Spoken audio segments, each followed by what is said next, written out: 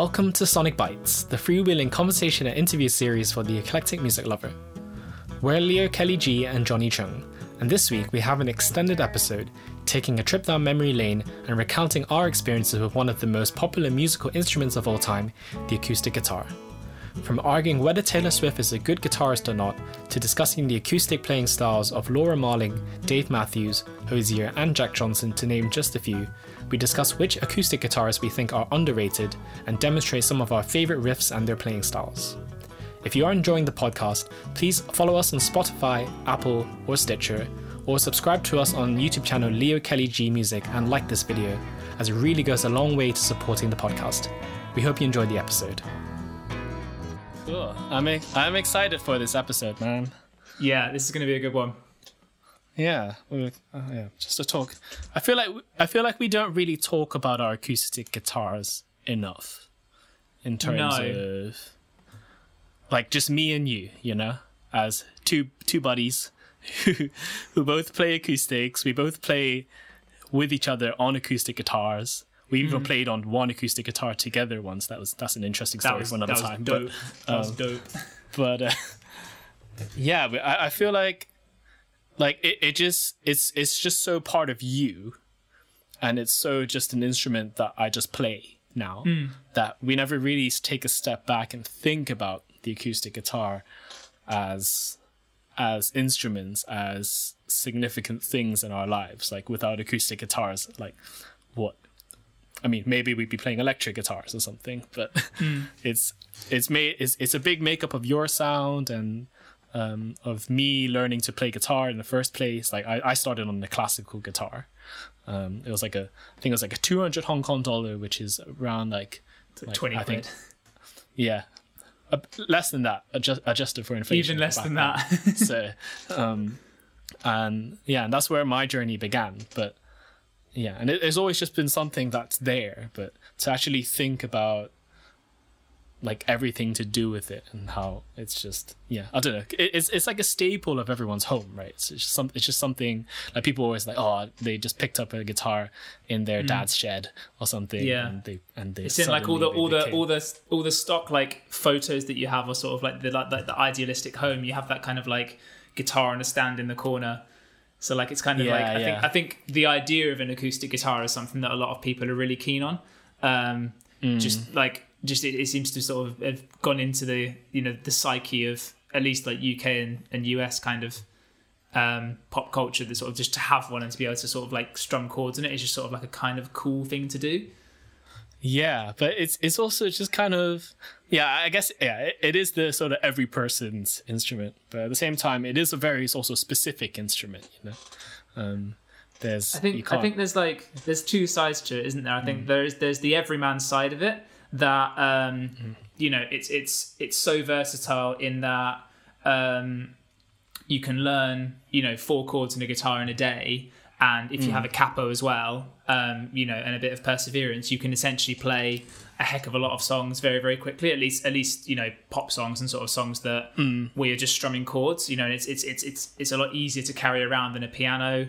A heck of a lot easier to carry around than a piano. And unlike an electric, where you have to have all of the other gear with you, like if you buy an electric guitar, you have to buy an amp. If you want to get into it, you have to buy pedals and things like that. Whereas with an acoustic guitar, you only have to buy an acoustic guitar, and like hypothetically at least, that like with enough practice, there's nothing that you can't play on an acoustic guitar if you see someone else playing it, if that makes sense. Fair. That was kind of the selling point to me when I started playing, was that obviously to begin with I started playing piano to begin with, so I was 11 when I started playing piano. I was quite late to starting music really, and then I picked up a guitar when I was 14. My guitar was it was £60, so 600 Hong Kong dollars. Wow. But it was from Argos, and like starting out the gates flying. It was a classical guitar, weirdly enough, and it came with like a pitch pipe that you blew to tune the strings, and like the strings were like this far off the fretboard. You couldn't play like anything past fret number 5, kind of thing. But I think like so the way I learned was that I transferred everything that I had on piano to guitar. So it was sort of like, oh well, that's a C chord. How do you play a C chord here? Sort of like C. And so there was a lot of working out like that and sort of learning what the chords were and moving it out. So like I sort of transferred the theory knowledge over. When I actually started playing, like other people's songs for me at least, there was a chord playing phase of my guitar, if that makes sense. Sure. Where like, you know, I went on ultimateguitar.com, classic ultimateguitar.com to find all the hours there. Hours spent on ultimateguitar.com. Before you could pay the money for like a premium version. Exactly. Just like, sit that's through. That's the OG. Yeah. That's the OG, exactly.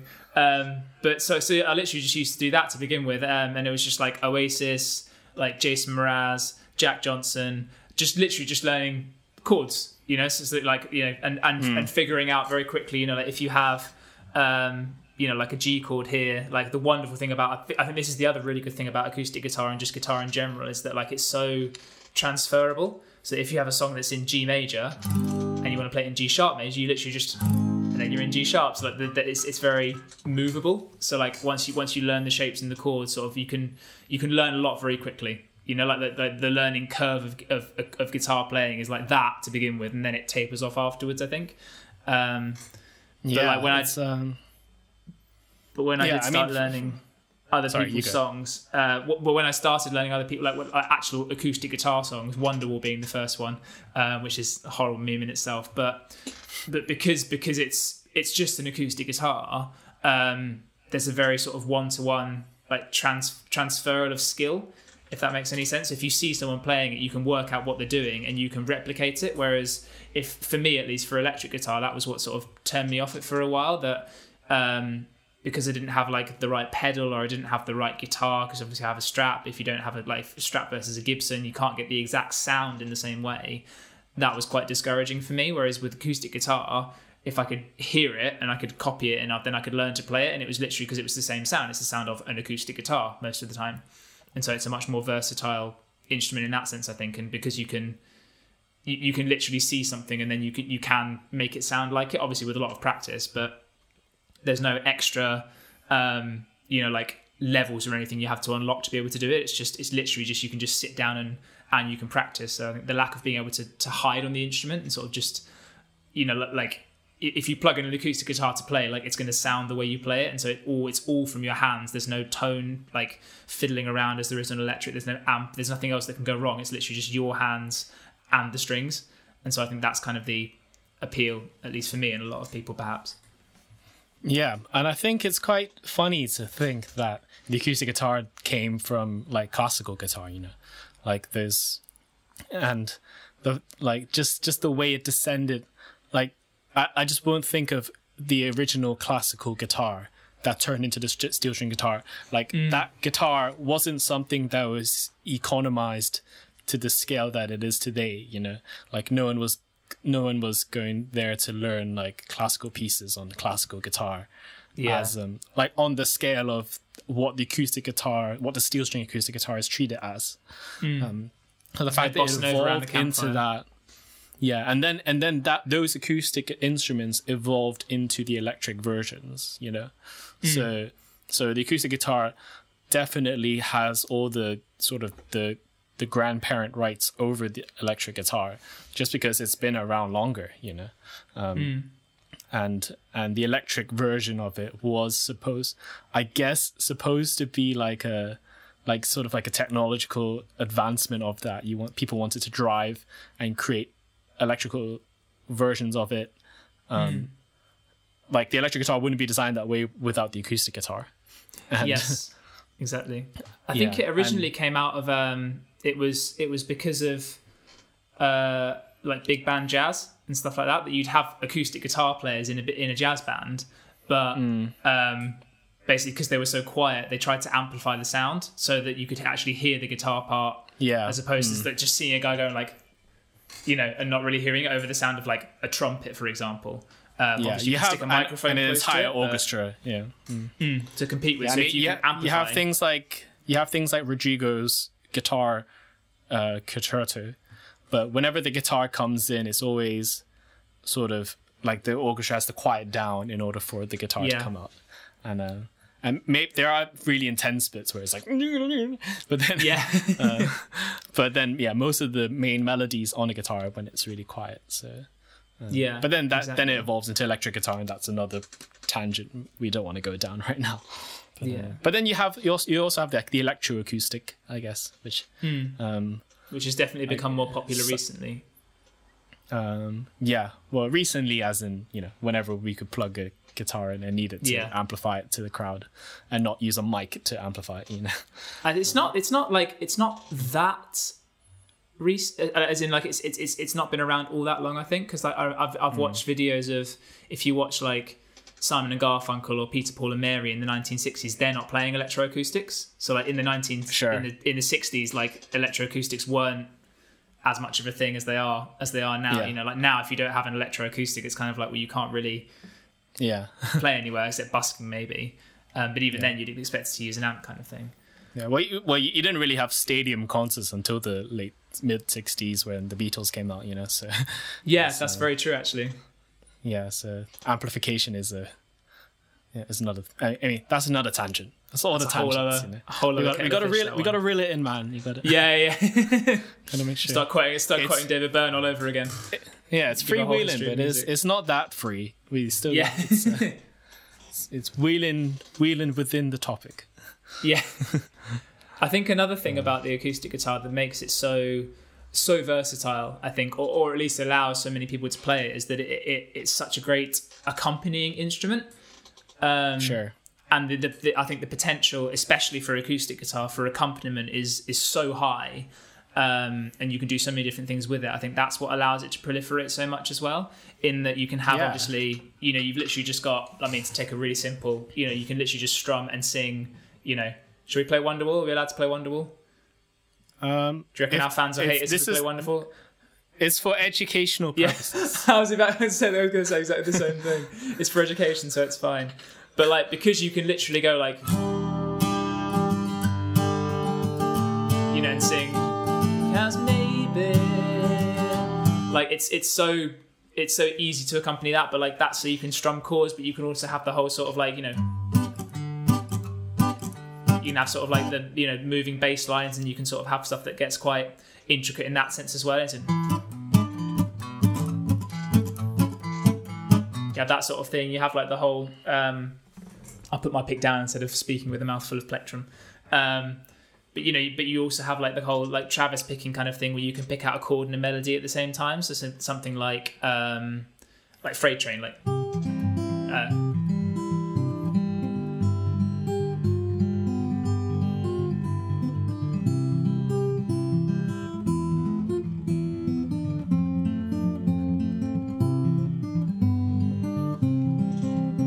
Kind of thing as well, where like you're only really limited by the number of fingers you have, the amount of different melodies you can play in one hand, and so I think the accompaniment thing is really really big as well, because it means you can not only just accompany a voice, but you can accompany like another instrument playing. Like it's so versatile in that sense, and obviously you've got the whole like there's that, but there's also the whole sort of rhythmic element of things as well. You have the sort of like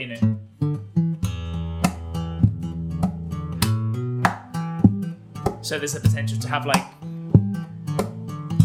the drumming side of it as well. So there's extra sort of, you can almost be a one-man band with an acoustic guitar, and I'd argue that's something that's not as similar with many other instruments. Like you can't like with piano you can, but you can't really add a rhythm section, and you can't really do it with an electric guitar either. Sort of of the instruments that are played by most people. Whereas with the acoustic you can have rhythm, you can have bass, you can have melody, and then you can sing over the top if you want to. So there's this. Or you can solo. So there's so many different, aspects to the acoustic guitar, I think, that make it so sort of widely accessible, but also very widely playable. I was gonna sort of try and think of as many contexts for the acoustic guitar as possible, but you were just reeling them off, so I'll just let you go. Sorry. Didn't give me a chance, man. But I was gonna say, you have accompaniments, you have like guitar virtuosos in themselves, and all the different picking styles, all the different accompanying styles, and all the different tunings as well. You said you've been playing in open tunings quite a lot recently, right? Yeah, all sorts of different tunings, but I think the tunings sort of serve as themselves But I'm just thinking of where the guitar sits in just a mixture of other instruments, you know. You have, like, obviously in country, it's pretty much an essential instrument for the sound of country. Yeah. I mean, you could probably do because country's obviously there's like a lot of other vibe elements, like harmonic elements to it, like harmonies and other. You could put mandolins and banjos in there, and have a rhythm, and like you don't necessarily need an acoustic guitar. But I think in most modern country, that's sort of it is a staple. Definitely. And then I guess in R&B you have it as like an accompaniment. Is very easy way to, again, it's like it's a different styles, because in R&B you're not going to have all these different types of picking styles, or Travis picking, or like kind of dandy things. Or then again, folky things, but I guess folk's like another genre. Country rap is now a thing, so if it's ever going to happen, 2020 is the year for, like, you know, a crazy flat picking solo, or like some actual nice like finger picking in rap music. Yeah, we'll see how long that lasts. But make it happen, Jay-Z. Come on, make it happen, man. Come on, Kanye. It's more of a meme, really, but give the people, a person, what they want. But then you have it in just all sorts of different music, really. I mean, just general pop music. What else is there? Like acoustic versions of rock songs, I think, is another context where you can go to. Like all those like ballads of like hard rock bands doing like a slow song. They always have like a signature slow song, and it'll either be on like a very solemn piano, or there'll be an acoustic version of it. Yeah. Of course. Yeah. Yeah. Extreme, you know? Extreme. They're something else. But I find that band so funny, because they are like a really hard rock band, but like to me at least, I discovered them through More Than Words, and I think a lot of people have the same, and it's their most streamed song, and so it's quite ironic that such a hard rock band gets famous from like a really quiet acoustic song. Yeah, but I think they're one of the bands that even though they're sort of they're sort of cursed by their most popular song, they still appreciate that song, I feel. Definitely. Yeah, it's just a bit of a meme, where some people, I feel like they just hate their most popular song. They just don't want to play it. I can't think of those bands off the top of my head, but they're just like I won't play that song because it's the song that made us sold out, and people only know us for that song and only request it at their shows. Well, do you remember when we went to watch sorry, it's a bit of a tangent, but do you remember when we went to watch John Mayer, and like we were as in the last time we went to go and watch him, and like we were, so like if the stage is here and he's looking that way, we were up here, weren't we? Like looking down, and like the people in the front, like the whole night were like, play Neon. And like halfway through he was like, I'm not going to play Neon because I don't want to. So like, you know, you can become a victim. And then he ended up doing it in the end. He did it anyway, because he realized that, you know, you've got to give the people what they want. But it was quite funny that it was just sort of like, I don't, like, stop asking me to play Neon.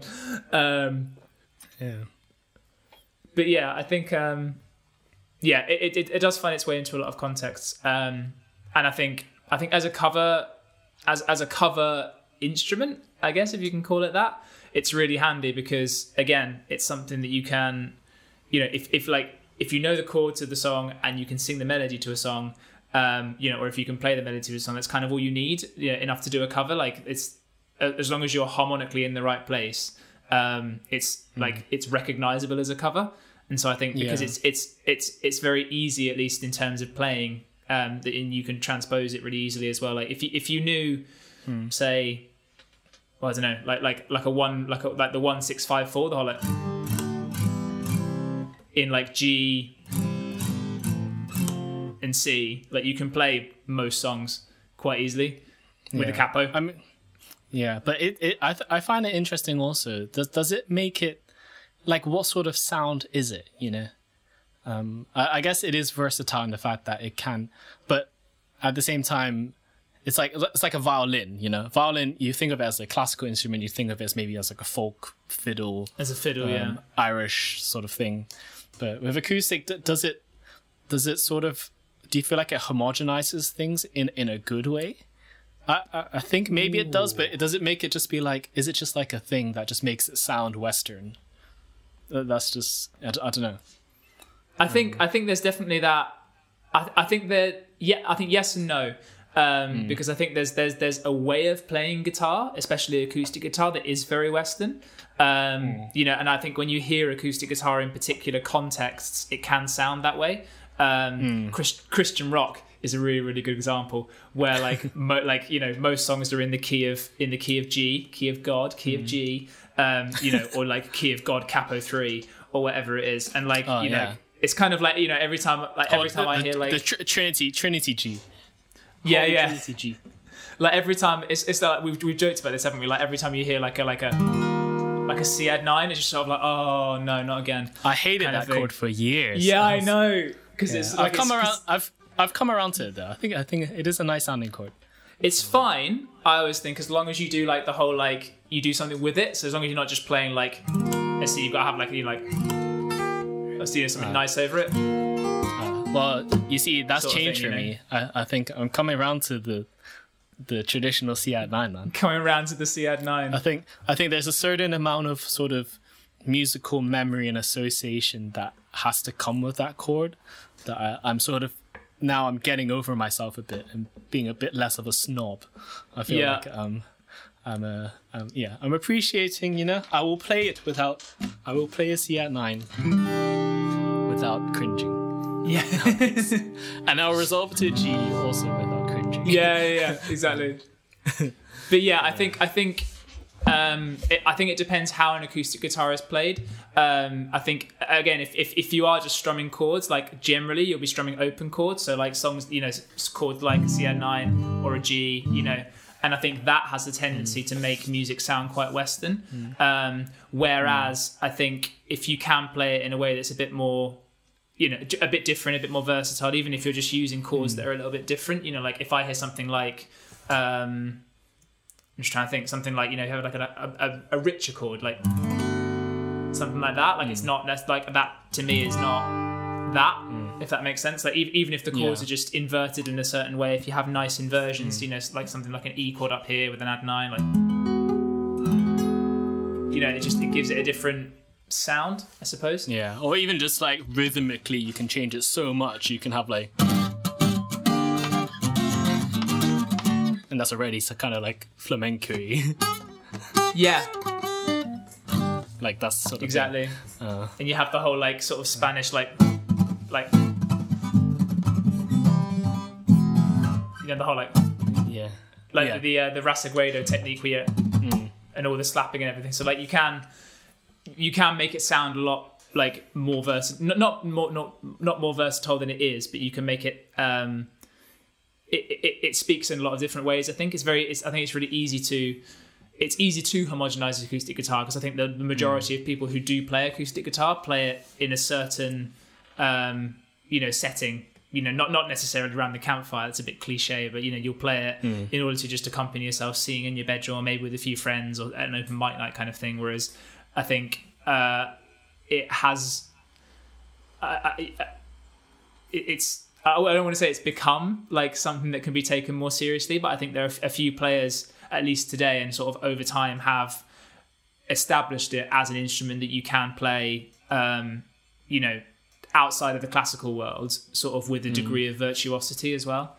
You know, someone like Django Reinhardt, you know, playing you know, acoustic gypsy jazz and it being incredibly virtuosic, or you know, modern day people like I mean, Tommy Emmanuel is a big one now, obviously, being the big one, but even people like Andy McKee or John Gomm, who are you know, or Newton Faulkner, again another one, sort of these fingerstyle guitar players who have the whole like, you know, to me at least, it establishes guitar as an instrument that you can take really, really seriously, and that kind of that was what moved me on, at least when I was from my playing. So like for about 6 months I was playing chords, happy to playing chords, and then I discovered people like Andy McKee, and it kind of like, it just blew my mind a little bit. It's stuff like, oh, so you could like, there's this whole other world of stuff that you can do on the acoustic guitar, and it really, you know, it can be a lot broader than just playing chords and accompanying yourself.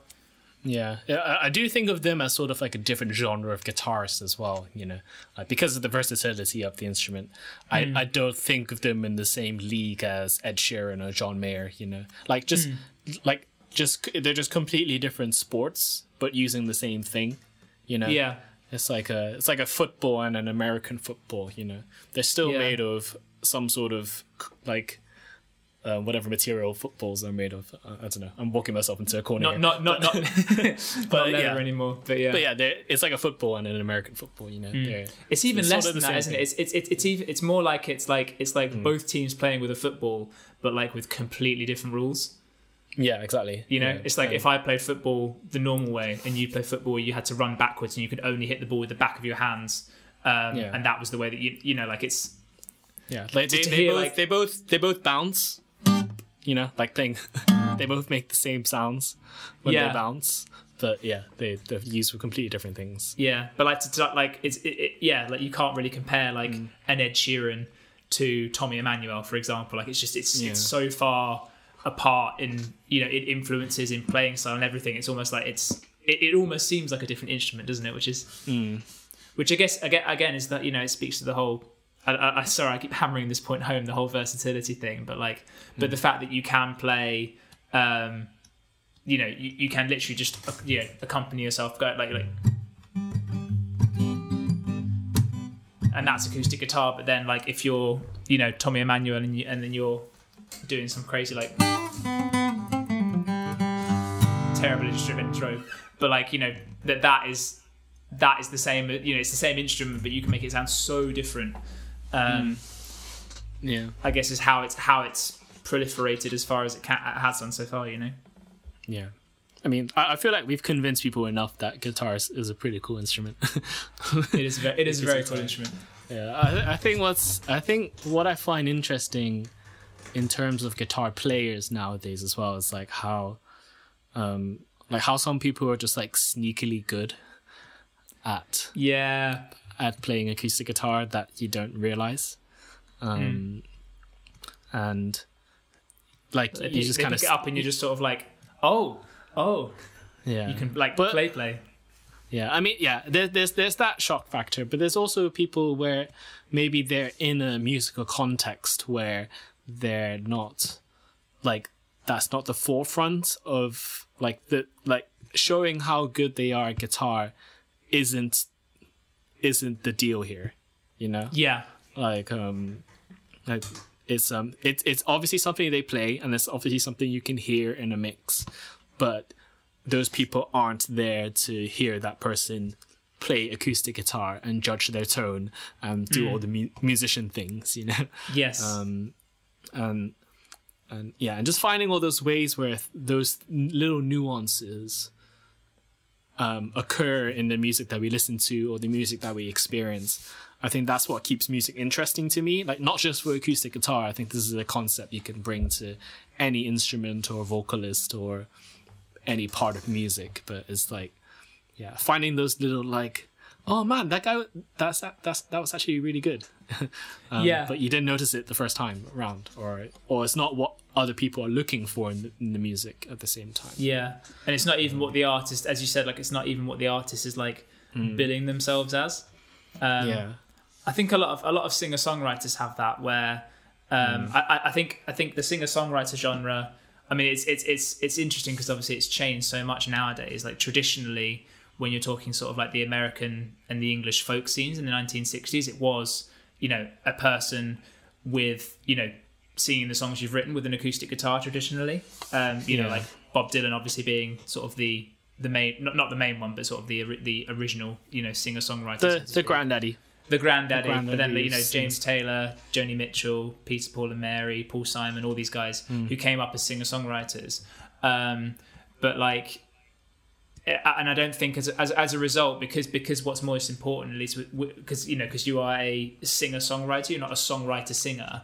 The singing and what you're actually saying is more important, and it's almost, if you're a singer-songwriter, it's kind of implicit, or at least it was, that you played guitar.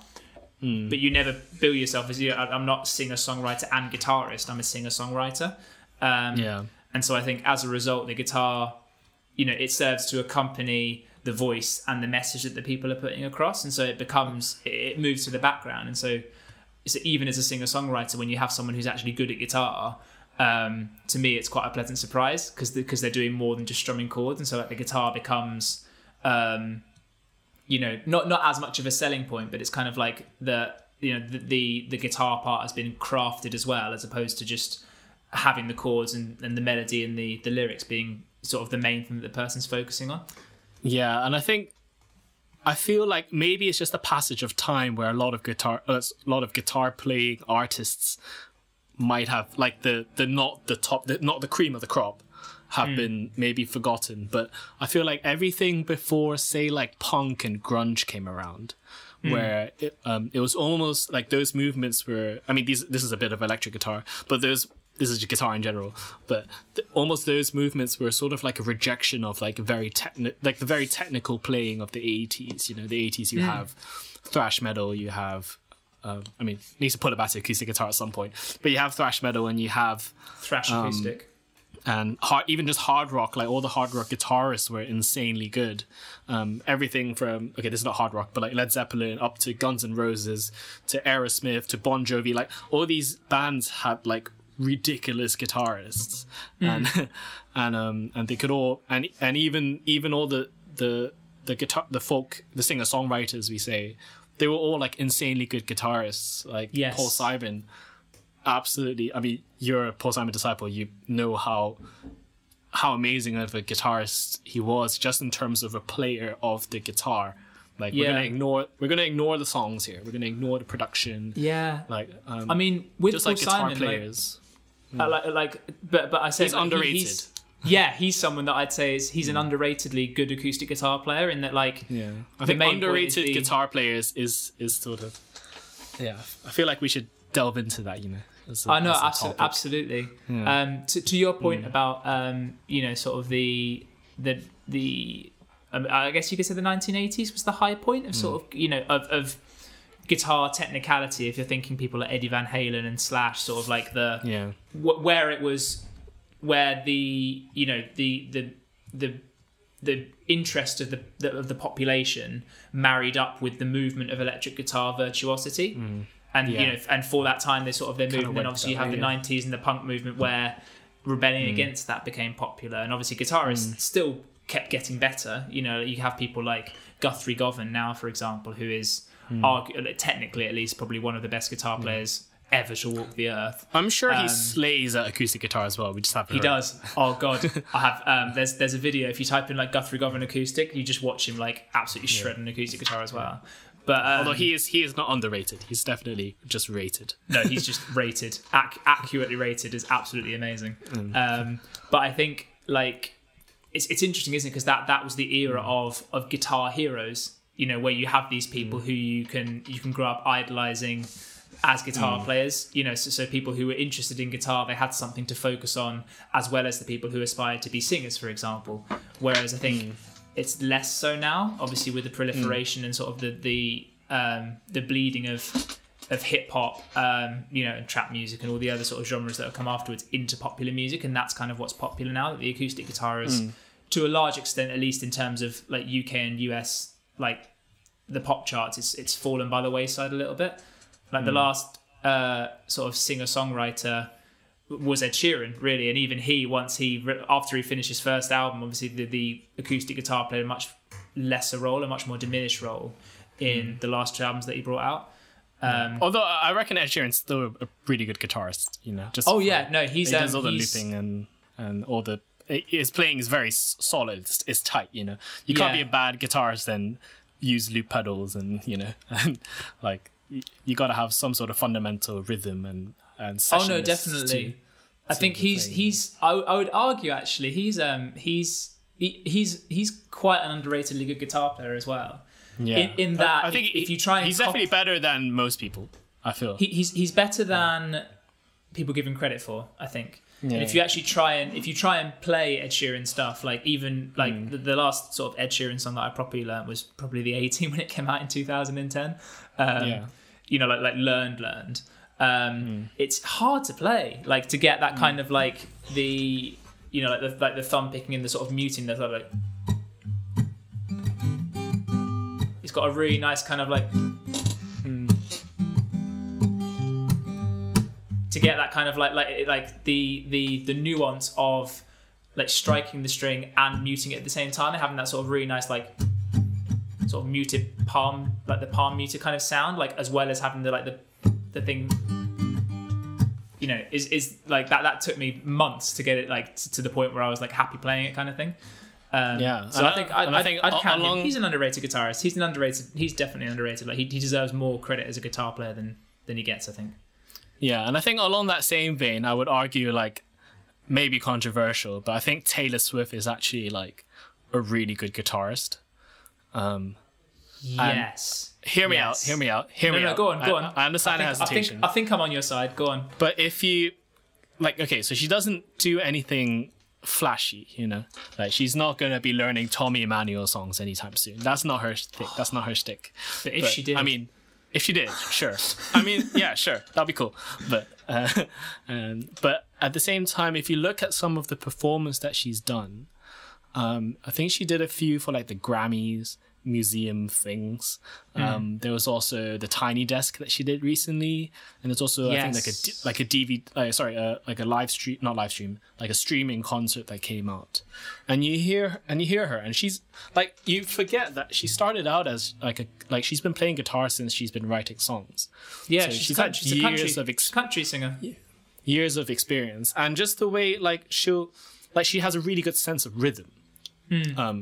Like she's not just one of those strummers. Like you think of her as just a strummer, but she has a lot of like her internal sense of rhythm to be able to deliver these incredible pop songs that touch like billions of people.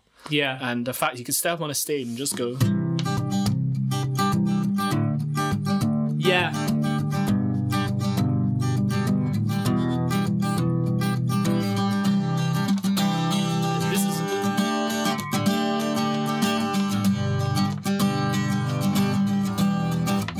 Like that type of like, I think it's underrated. Like obviously, like I play it because I play acoustic guitar. I'm not going to be embarrassed to say like I can play that. But it is consistent. Like she's almost like for that particular thing that she needs to do in order to express herself and express the songs that she wants to deliver.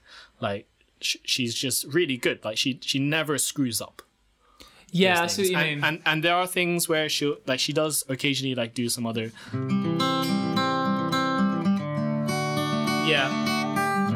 And even now I'm like kind of crapping myself because like I don't want to screw it up. But like she's got all that pressure of performing to absolute millions of people every single night, and all the public pressure, and the fact that she can just get on stage and just completely nail an acoustic performance. I think there's something to be said there that she's a good guitarist, you know. She knows what she needs to do with the guitar. She doesn't mess about and try and proclaim she's like the best guitarist ever. But I think she's better than considering the amount of people that play acoustic guitar in the world, I think she's better than the average guitarist. I'd say she's. I'd argue. No, I see what you mean. I think it's. I think you said a strummer. I think is a really good like category to put a lot of like not to put everybody in, but like it's a good like marker for sort of like at least to me, you know, as someone who plays acoustic guitar as my main instrument, you know, and as a singer songwriter. So like I very rarely try. I try to limit strumming in my songwriting as much as possible.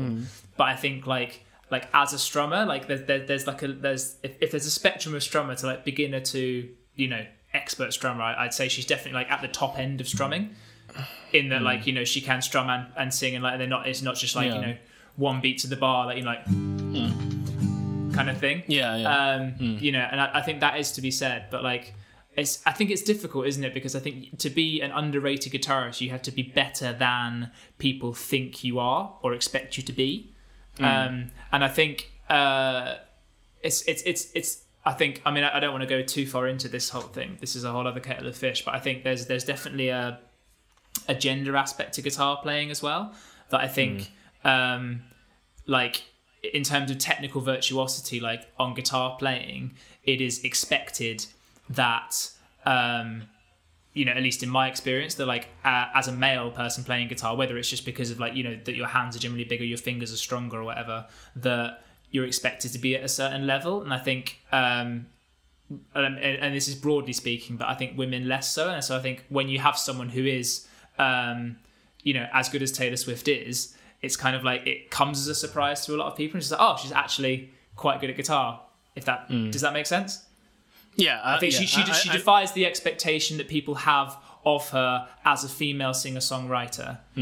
But at the same time, like objectively, like I wouldn't put, like I would like so she's underrated in that like people, but I think because people don't rate her very highly to begin with as a guitar player. Yeah, I think that is so. She that defies is, the expectation of it, but like. I would argue that there are better female guitar players out there, like Joni. Like if you were to compare like Taylor Swift to Joni Mitchell, for example, who is an amazing guitar player, you know, full stop. Yeah. There are different things though. At the same time, I'm not arguing that either.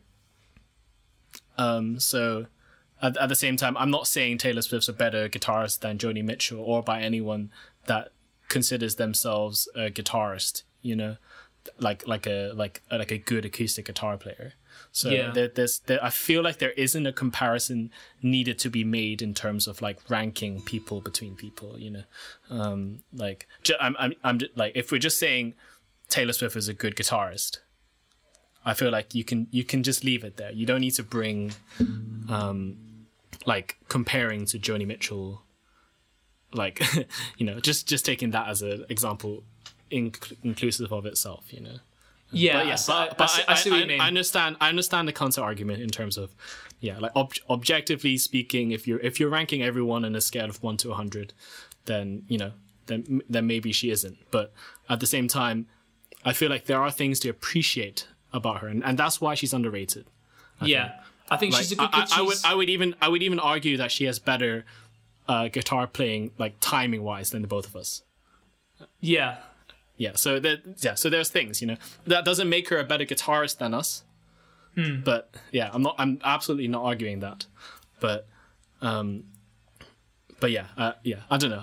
I just don't want people to sort of dismiss people as like bad guitarists or like below average, you know, just because they do a certain thing. I see what you mean.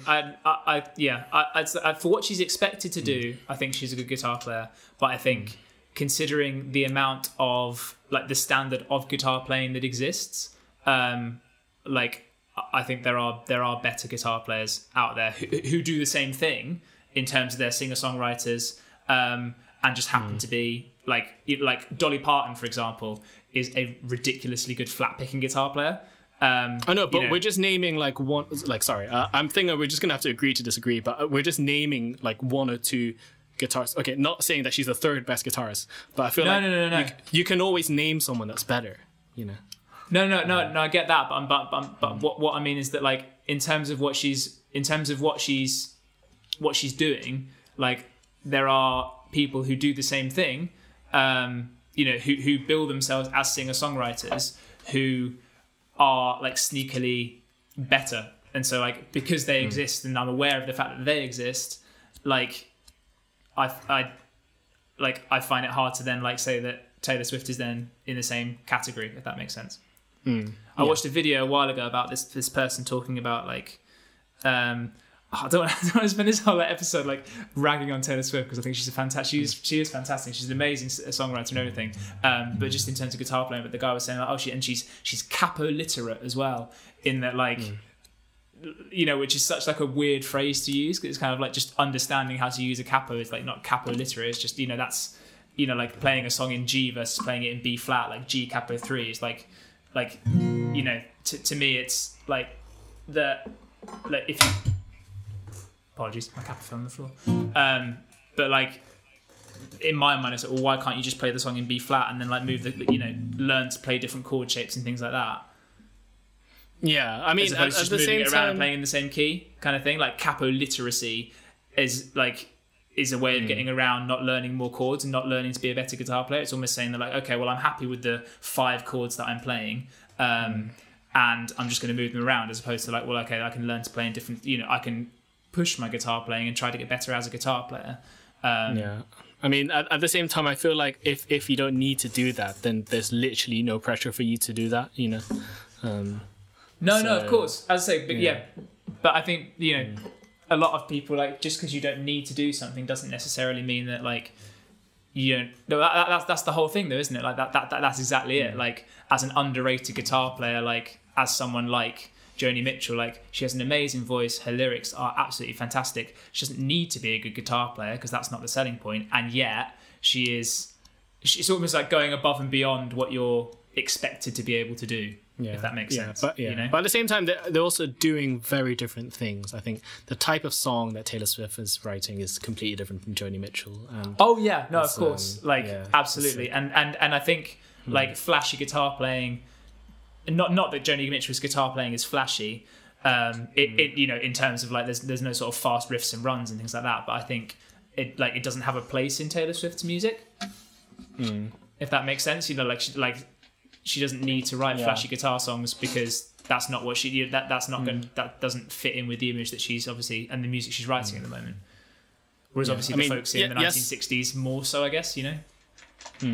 Yes and no. I feel like that's another rabbit hole that we need to pull ourselves out of now. But okay, so what other guitar players do you think are underrated aside from Taylor Swift, or any others that you came across that were? I've got quite a few. I think Joni's. I feel like there's a lot of I don't know if it's just a thing about open tuning, but I feel like people that play in open tunings suddenly they feel like a bit of like a better guitarist. I see what you mean. Like, I don't know if we're just relegating those G chord players to but there's a lot of guitar parts that I've been noodling around with this week. They've got all sorts of different tunings, so I'm going to try and talk while I do it. But what am I in? So this guitar is in open D. So like Hozier, for example. Do you know Hozier? I know Hozier. He wrote like "Take Me to Church," and he's actually like a really good guitarist if you actually dig into his music. Yeah. Like there's a song called "Wasteland Baby" that's in open tuning, which is like it's got that sort of stride thing.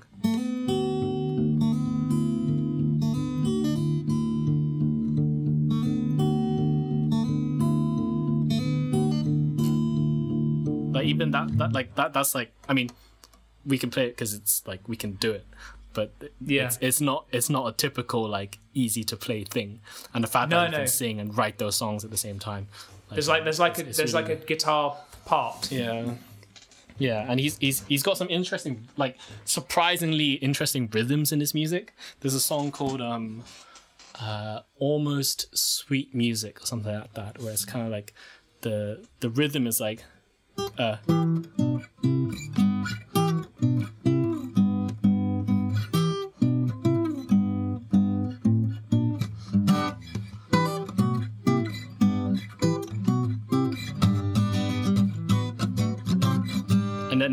but this is actually like a 4/4 riff,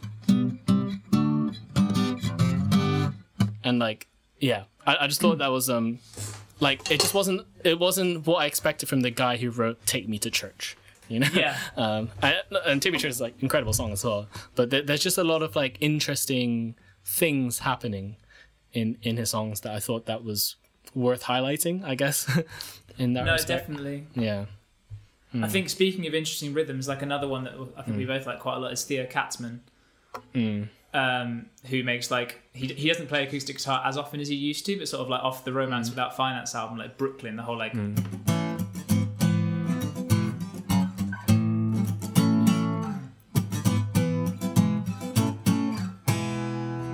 Yeah, it's just like absolutely fantastic, and again, it's not complicated and that like it's just different chord shapes sort of moving around. It's the emphasis of the beats and the way they're moving around. It's like it makes it into a guitar part.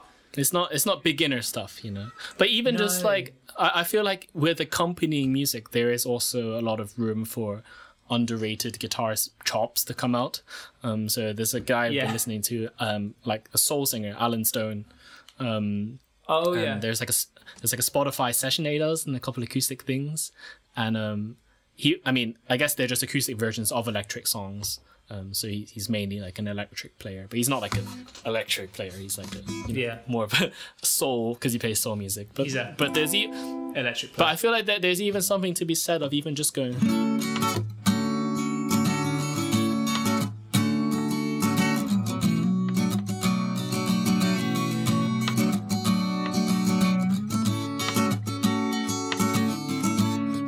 that's a cover of What's Going On by Marvin Gaye, you know, and Yeah. and there's like, I feel like that, like us as guitar players, we take that kind of stuff for granted, you know.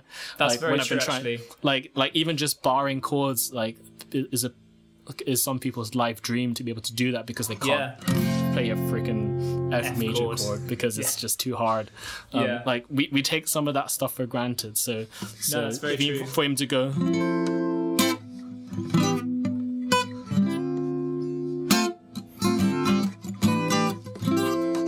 this song Unaware.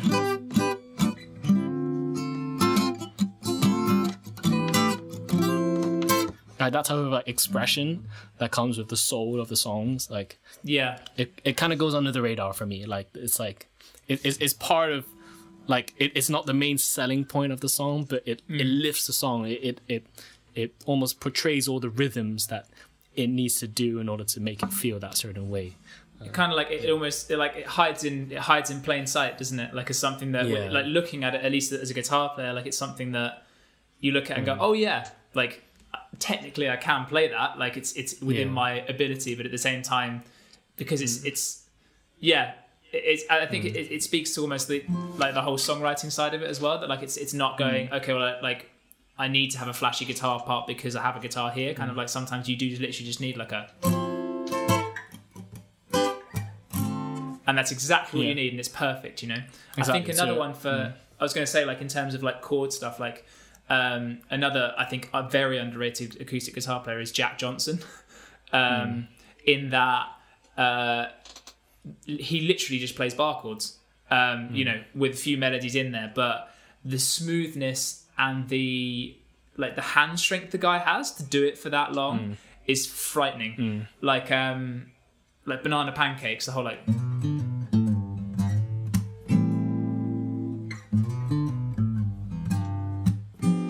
But like that's a full like bar G chord, you know, like and then like he goes through the song going like,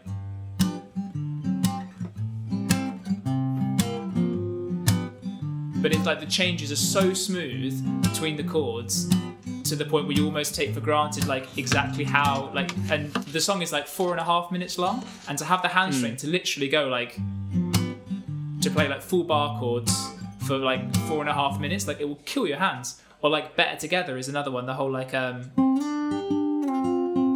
obviously minus the intro, and the whole thing is just like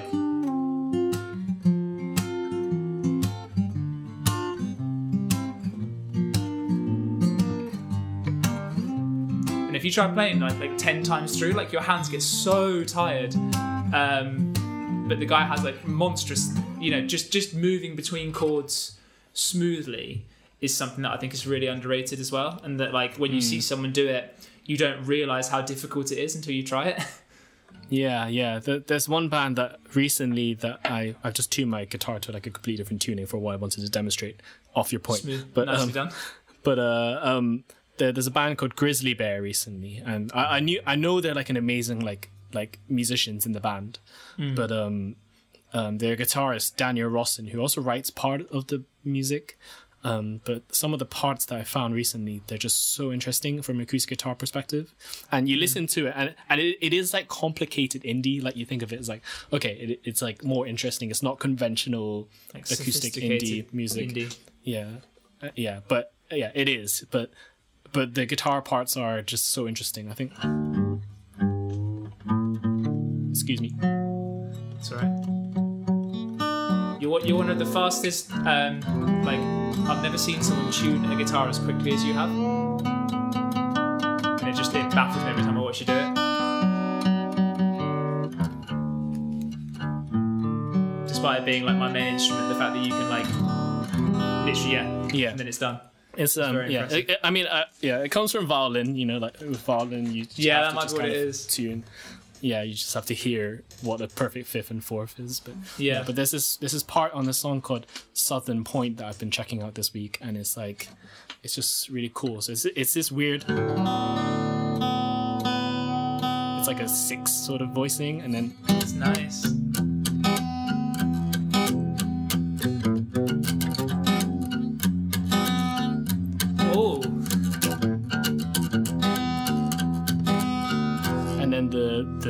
pre-chorus. Chorus.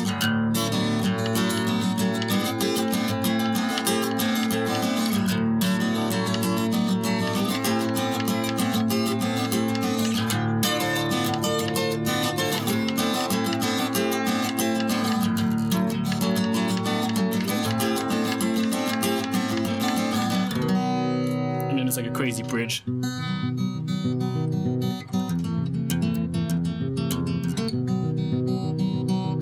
Yeah, and there's just like I was just met, like, it's one of my favorite songs anyway, just from feeling the song without having to think about the guitar parts and how they're playing it. And and then when I started learning it, I was like, oh wow, this is like just really interesting and unconventional, and it sounds a lot like think, it sounds really like Crosby, Stills and Nashy to me. That yeah. like, I don't know whether it's just the sort of like the, having a similar chord and sort of moving it around like that. It just like, to me, it sounds it's an amazing sound. Yeah, it's Well, yeah, once I figured it out, with a bit of tab help, but you know. Yeah, of course. But I thought that was my underrated guitarist of the week. I was like, damn, I gotta learn more of his stuff. And I think that's like the best thing, you know, like going down that rabbit hole and of playing guitar in general. That's what got us into it in the first place, right?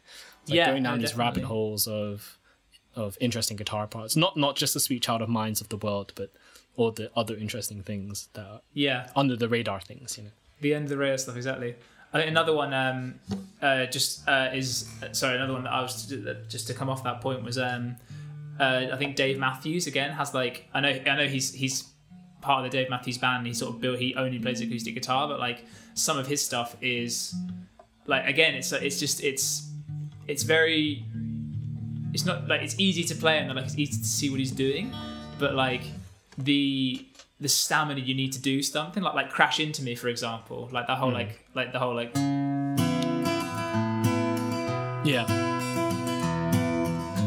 really big stretches.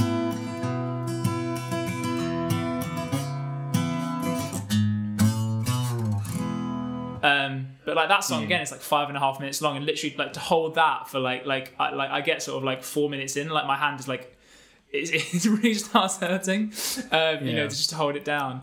And obviously he has the whole like his rhythm playing and sense of like rhythm is absolutely amazing as well. Like in something like Rapunzel, which is like the weird like the thing in 10/8, like it's like good song.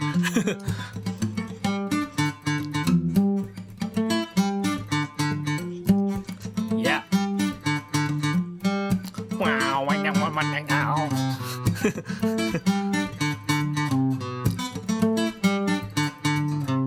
Then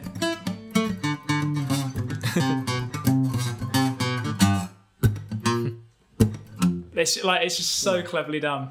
And I feel like, and it is sort of, it can go over the head of someone that's like a non-guitarist. Like you go to a Dave Matthews concert as a guitarist, you're like, sure, technically great, you know. But exactly. I think when it goes under the radar sometimes is when it almost like it's just part of the music. It's just part of what even the non-guitarist feels.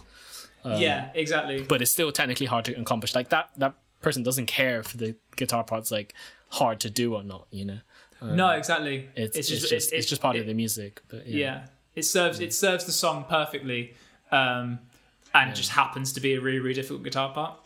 I think that's kind of they're my favorite types of, I mean, like speaking of like as a guitar player, as guitar parts go, like the ones where it's not flashy for the sake of being flashy. Like it's not like I have the ability to play at 100 miles an hour. I can, you know, I have the hamstring to do it. Like it's that like the song needs this, and so I will play it. And sort of like they're some of the favorite parts to learn, where it's kind of like. Like you know, you play through it and you just sort of like it's just that's perfect. It's exactly what the song needs at that certain point. It's so exciting to just sort of to have that, you know, like just to play through it and hear it back and be like that's perfectly written. Like it's exactly the way, you know, like you couldn't write it better if you tried. Like you couldn't find a better version, a better conversion, a better way of picking, strumming, whatever. It's just like exactly that way. It's just that's. You know, it's just like, amazing. I feel that way about sort of Joni Mitchell, and I think by association, and I don't know if you listen to a lot of Laura Marling, but she's a little bit, yeah. She's actually like I feel like her guitar parts really, they come through really well in terms of they're very subtle. But this, I feel like she must have been trained. I haven't done my research into this, but she must have been trained in some sort of like classical guitar, because just the way she plays guitar has this is like a, I think, dad fad, and it's like a minor, and there's like, even she's just playing like tense like. I think the song called What She Wrote.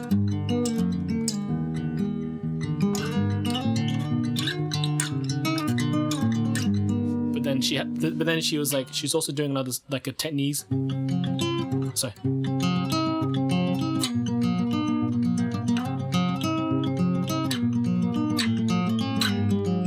And it's like, it doesn't really look like really she's classical, doing much. isn't it? But yeah, but that's part of the song. It's like, yeah.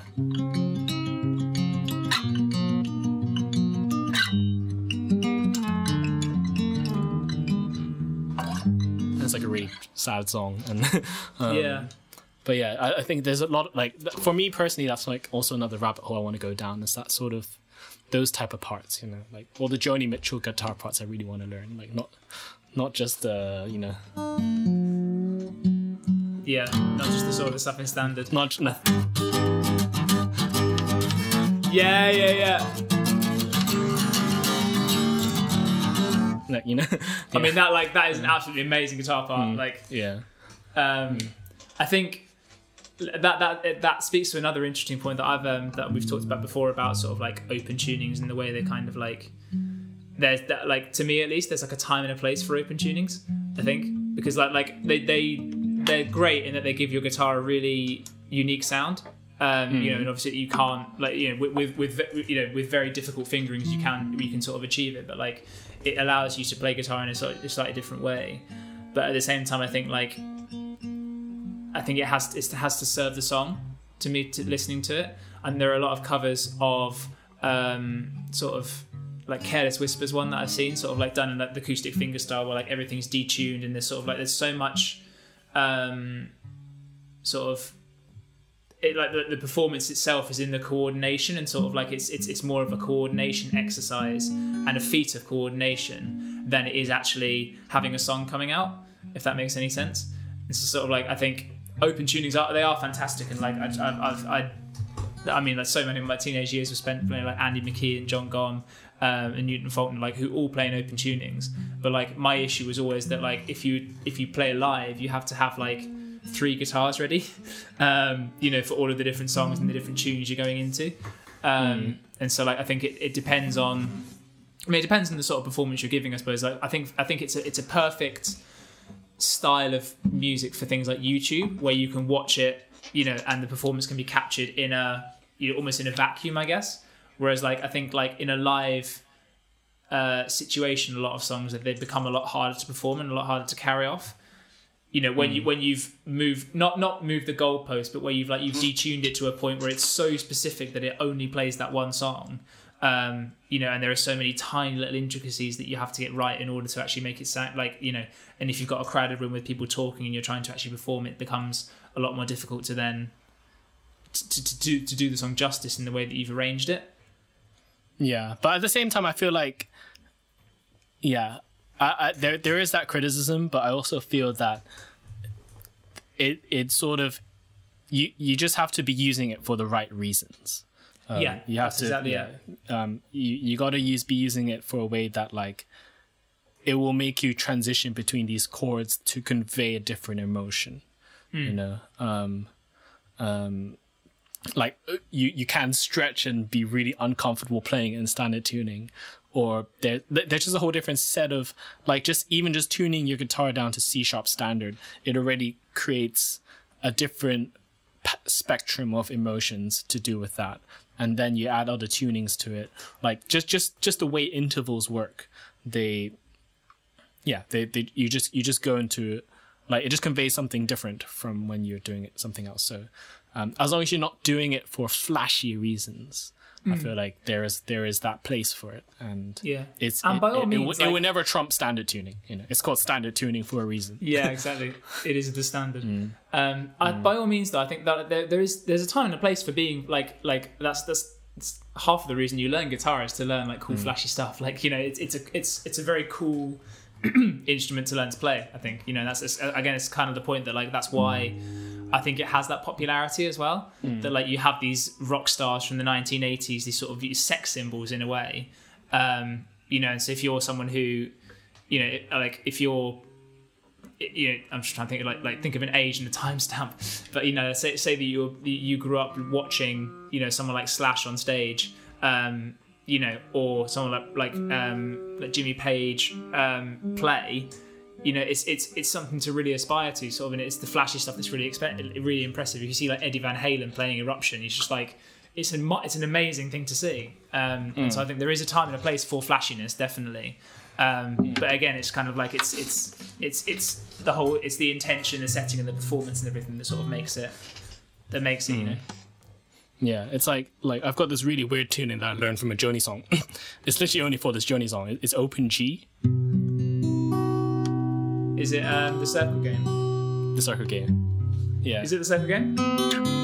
Yeah.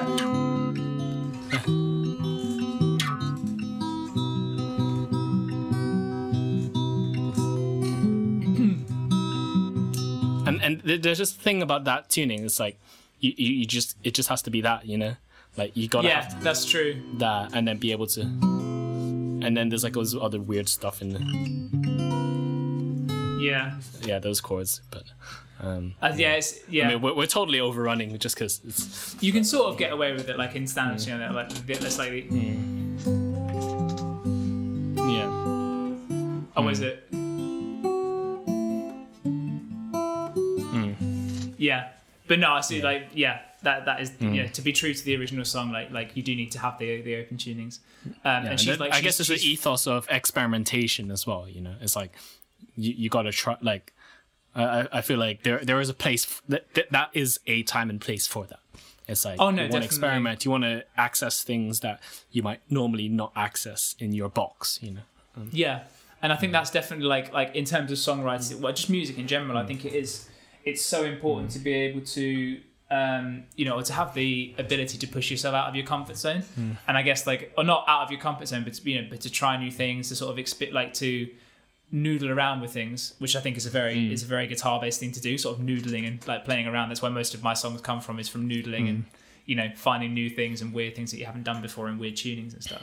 And so I think alternate tunings it's definitely worth it for for finding a new sound sort of thing. But again, it's just time and place sort of thing, isn't it? But it's the same with everything. Like if you can shred a diminished scale at 420 beats per minute, great. And there is a time and a place for that. But it's not in a folk song, for example. Though it would be interesting to just to put it in there just to see. But that's it's the whole thing of musical. It's like tasteful playing, isn't it? And sort of doing what a song requires.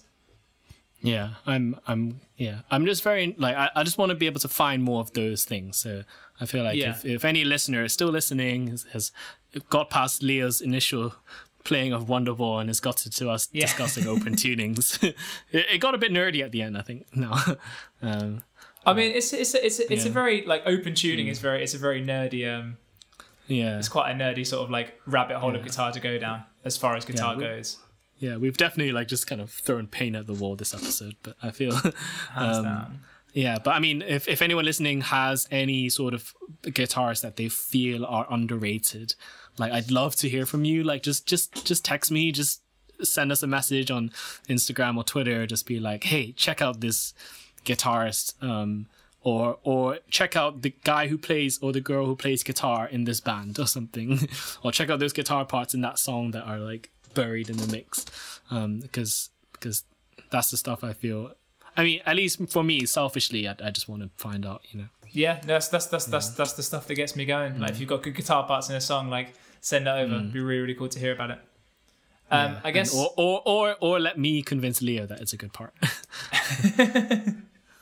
I like Taylor Swift. I'm sorry, just I guess one more thing I was going to ask was in terms of the whole guitar and pop music and the relevance of guitar. Like, I guess it's kind of we both kind of sort of hinted at it, that it's gone. It's taken more of a backseat, I guess, as music sort of leaned towards having a heavier sort of synthesized sound, as it has in the last kind of 20 years, I suppose. At least since I've been listening to popular music. Do you think that acoustic guitar will always be relevant? Like, do you think it will always have a, like, what do you see? Like, do you think guitar will be relevant, like as relevant into like 10 years time in 2030? I think yes. I think there's a bit of a myth that synthesizers are going to take away from like take over the pop, world. Take over the world. It's kind of like an immigrants issue, you know, like in terms of music. I mean, don't take that at a very surface level thing. But like, don't read into they're that gonna at come all. in. It's like they're gonna like come in and take over, and there's gonna be no more acoustic guitarists, you know. Yeah. And I feel like there are some. I feel like there is a sort of a narrative to that can, but at the same time, it is an instrument, you know. It's like the violin will never go away, and No, that's very true. That's very true. and because strings do a certain thing, like strings are gonna be part of cinema. Like acoustic guitars, they're part of cinema, you know. Like at the end of Endgame, how does it go? It's like what's the theme? It's the whole like what is it? No, sorry. No. That's the theme. That's the arrangement of the theme. But there's that thing. But there's like Iron Man's theme, and even the theme throughout Endgame is an acoustic guitar.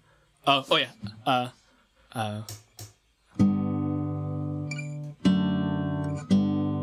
Oh yeah.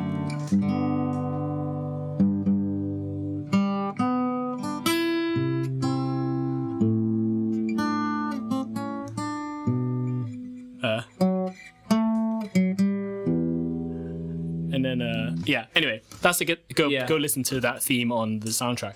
But I mean, that's part of the biggest films of all time, so it's not going away anytime soon. No, So that's true. There's guess there's a certain sort of like it will always evoke a certain time. It would always evoke like Wonderwall will always be on an acoustic guitar. Yes. And all these, there will be songs that last forever that are played on an acoustic guitar, and that's the way you access that emotion. So it won't go away. Whether it's part of mainstream new music is another thing, but it's not going away anytime soon in our lives. No, I think you're That's right. my opinion. Yeah, I think there's definitely. I think it will always be there. I think maybe because obviously you don't see it in popular music in the same way as you do. You don't have like sort of guitar heroes in the same way as you did before. Whereas like where pop songs had a lead singer and the band had a lead guitarist as well, and the lead guitarist was almost as important. Not like had the same level of fame as the singer. Like if you think about like Guns N' Roses is always a really good example of Slash. Like he is as famous as Axl Rose and as famous as the band, like as a separate entity. You know, like you could argue the same with like Brian May and Queen, Jimmy Page and Led Zeppelin. Like the guitar player itself is kind of like an entity within the band. And I guess that is less so now. But then again, at the same time, I think with the proliferation of social media and YouTube and covers, like so many covers are done on acoustic guitar that like you're still seeing so many people playing acoustic guitar in so many situations, like that. Yeah, I agree. Like I don't think it's going anywhere anytime soon. Yeah, and it's in all sorts of like not even just the front of music, but all the sort of the middle class of music. Like all the indie rocks, I'm bringing a lot of random like political analogies. Yeah, you're feeling all right today. but I'm just saying, like the less popular artists, like not the people that are earning billions and billions and are on the charts. Those music that is touching people that have their own fan bases. They have guitars in them, and they have really good guitarists there, and it's sort of like an art that's always going to be there. The same way, like string quartets would not go away. Guitar-led bands will also not go away. They just might not be the highest selling music, you know. Yeah, exactly. Yeah. And obviously that's like new things will come in and will, you know, not take the pie, but they're just going to be what people make music with going forward, you know. Yeah. No, exactly. Yeah. But, No, I think it's definitely It's safe. It's safe. Yeah. It's just not on the like, charts. It's not like the sack butt from the medieval times. It's like going to move into obscurity. Like I think it's here to stay. Yeah, and you know, like for some of the biggest earners in the world, like Taylor Swift and Ed Sheeran, like we discussed. Yeah, they play acoustic guitar. They're guitar players, so and it's a part of their thing. They literally write their songs on guitar and piano. Yeah. So yeah, it's not going away. But maybe the idea that someone who's like Paul Simon, but then yeah, maybe someone can argue Ed Sheeran is like Paul Simon. You know, just very different. Like Paul Simon didn't have a loop pedal. That's like the most diplomatic. Like, yeah, he's very similar, but like he's just like Paul Simon, but very different. Yeah. But in terms of occupying that space, I see what you mean. Yeah. I think as like a I think singer-songwriters will always be there. But I think that that's another thing. I know we're moving on in time now. But it's like, the longest episode of Sonic Bites ever. It's a Sonic buffet. It's a Sonic buffet. It's a Sonic gigabyte. That's better. Yeah. But like, I think the acoustic guitar, like as a songwriting tool, is something that is very unique as well. And again, because it's, I think now, because you have the proliferation of social media and you can see so many people playing guitar and so many people writing songs, and music is so easy to record now, in that, like, I mean, Logic Pro costs what, like £200. You can buy an interface and a microphone. You can have everything you need for a home studio for a lot less money than you could, say, 20 years ago. And a guitar is part of that as well. And so I think as a songwriting tool, it's something that's really useful as well, because again, you can do so many different things on it. You can play rhythm, you can play melody, you can work out guitar parts, you can just strum chords. Like, there's so much to do on an acoustic guitar that can help you write a song. And so I think, again, that's something else that, you know, as long as singer-songwriters exist, I think guitars will exist as well. Yeah. You know? So learn the guitar. That's the moral of the story. Get an acoustic guitar from Argos or the Hong Kong equivalent, and whatever. What is the Hong Kong equivalent of Argos? Is there one? Argos, as in like a place where you go to, like, because you like Argos, where you can order stuff and you pick it up in store and you sort of like. Or maybe Argos is just a weirdly British thing, like, and they don't have that anywhere else. I think just there's not something obvious. It's even if there are those type of things that you can go and pick up stuff, it's not centralized as a massive company like Argos. It's it's going to be in your local shops or whatever. Like, you could buy everything you need at Argos in Hong Kong, it's just not all in one place at Argos. So, yeah. Well, wherever you are in the world, I would thoroughly recommend getting an acoustic guitar if you don't have one already. And if you're listening in Hong Kong, go to Tom Lee. That's there you go. That's the equivalent of whatever it is. Actually, no, you don't have that in the UK. Or Vietnam. We have listeners in Vietnam as well. If you're in Vietnam, go to the Vietnam equivalent of Argos. Ireland, the US. Where else have we got? We've got Italy, Greece, France. Like 1% of all of our listeners were these countries. Yeah. If obviously, if you'd like to and you can afford it, it's a wonderful, enriching experience learning to play the acoustic guitar, whatever capacity you play it in, be it strumming chords, be it finger picking, be it songwriting, be it playing in a band. Which is the reason I'm here, making a podcast, because it's allowed me to become a musician. So yeah, I cannot recommend it enough. Do it. Do it. Thank you so much for tuning in to Sonic Bites. If you liked what you heard, drop us a like or follow us on Spotify, Anchor FM, or wherever you get your podcasts, or drop us a comment on YouTube at Leo Kelly G Music, Instagram at Sonic Bites, or Twitter at Sonic Bites Pod. More episodes coming very soon. Stay tuned.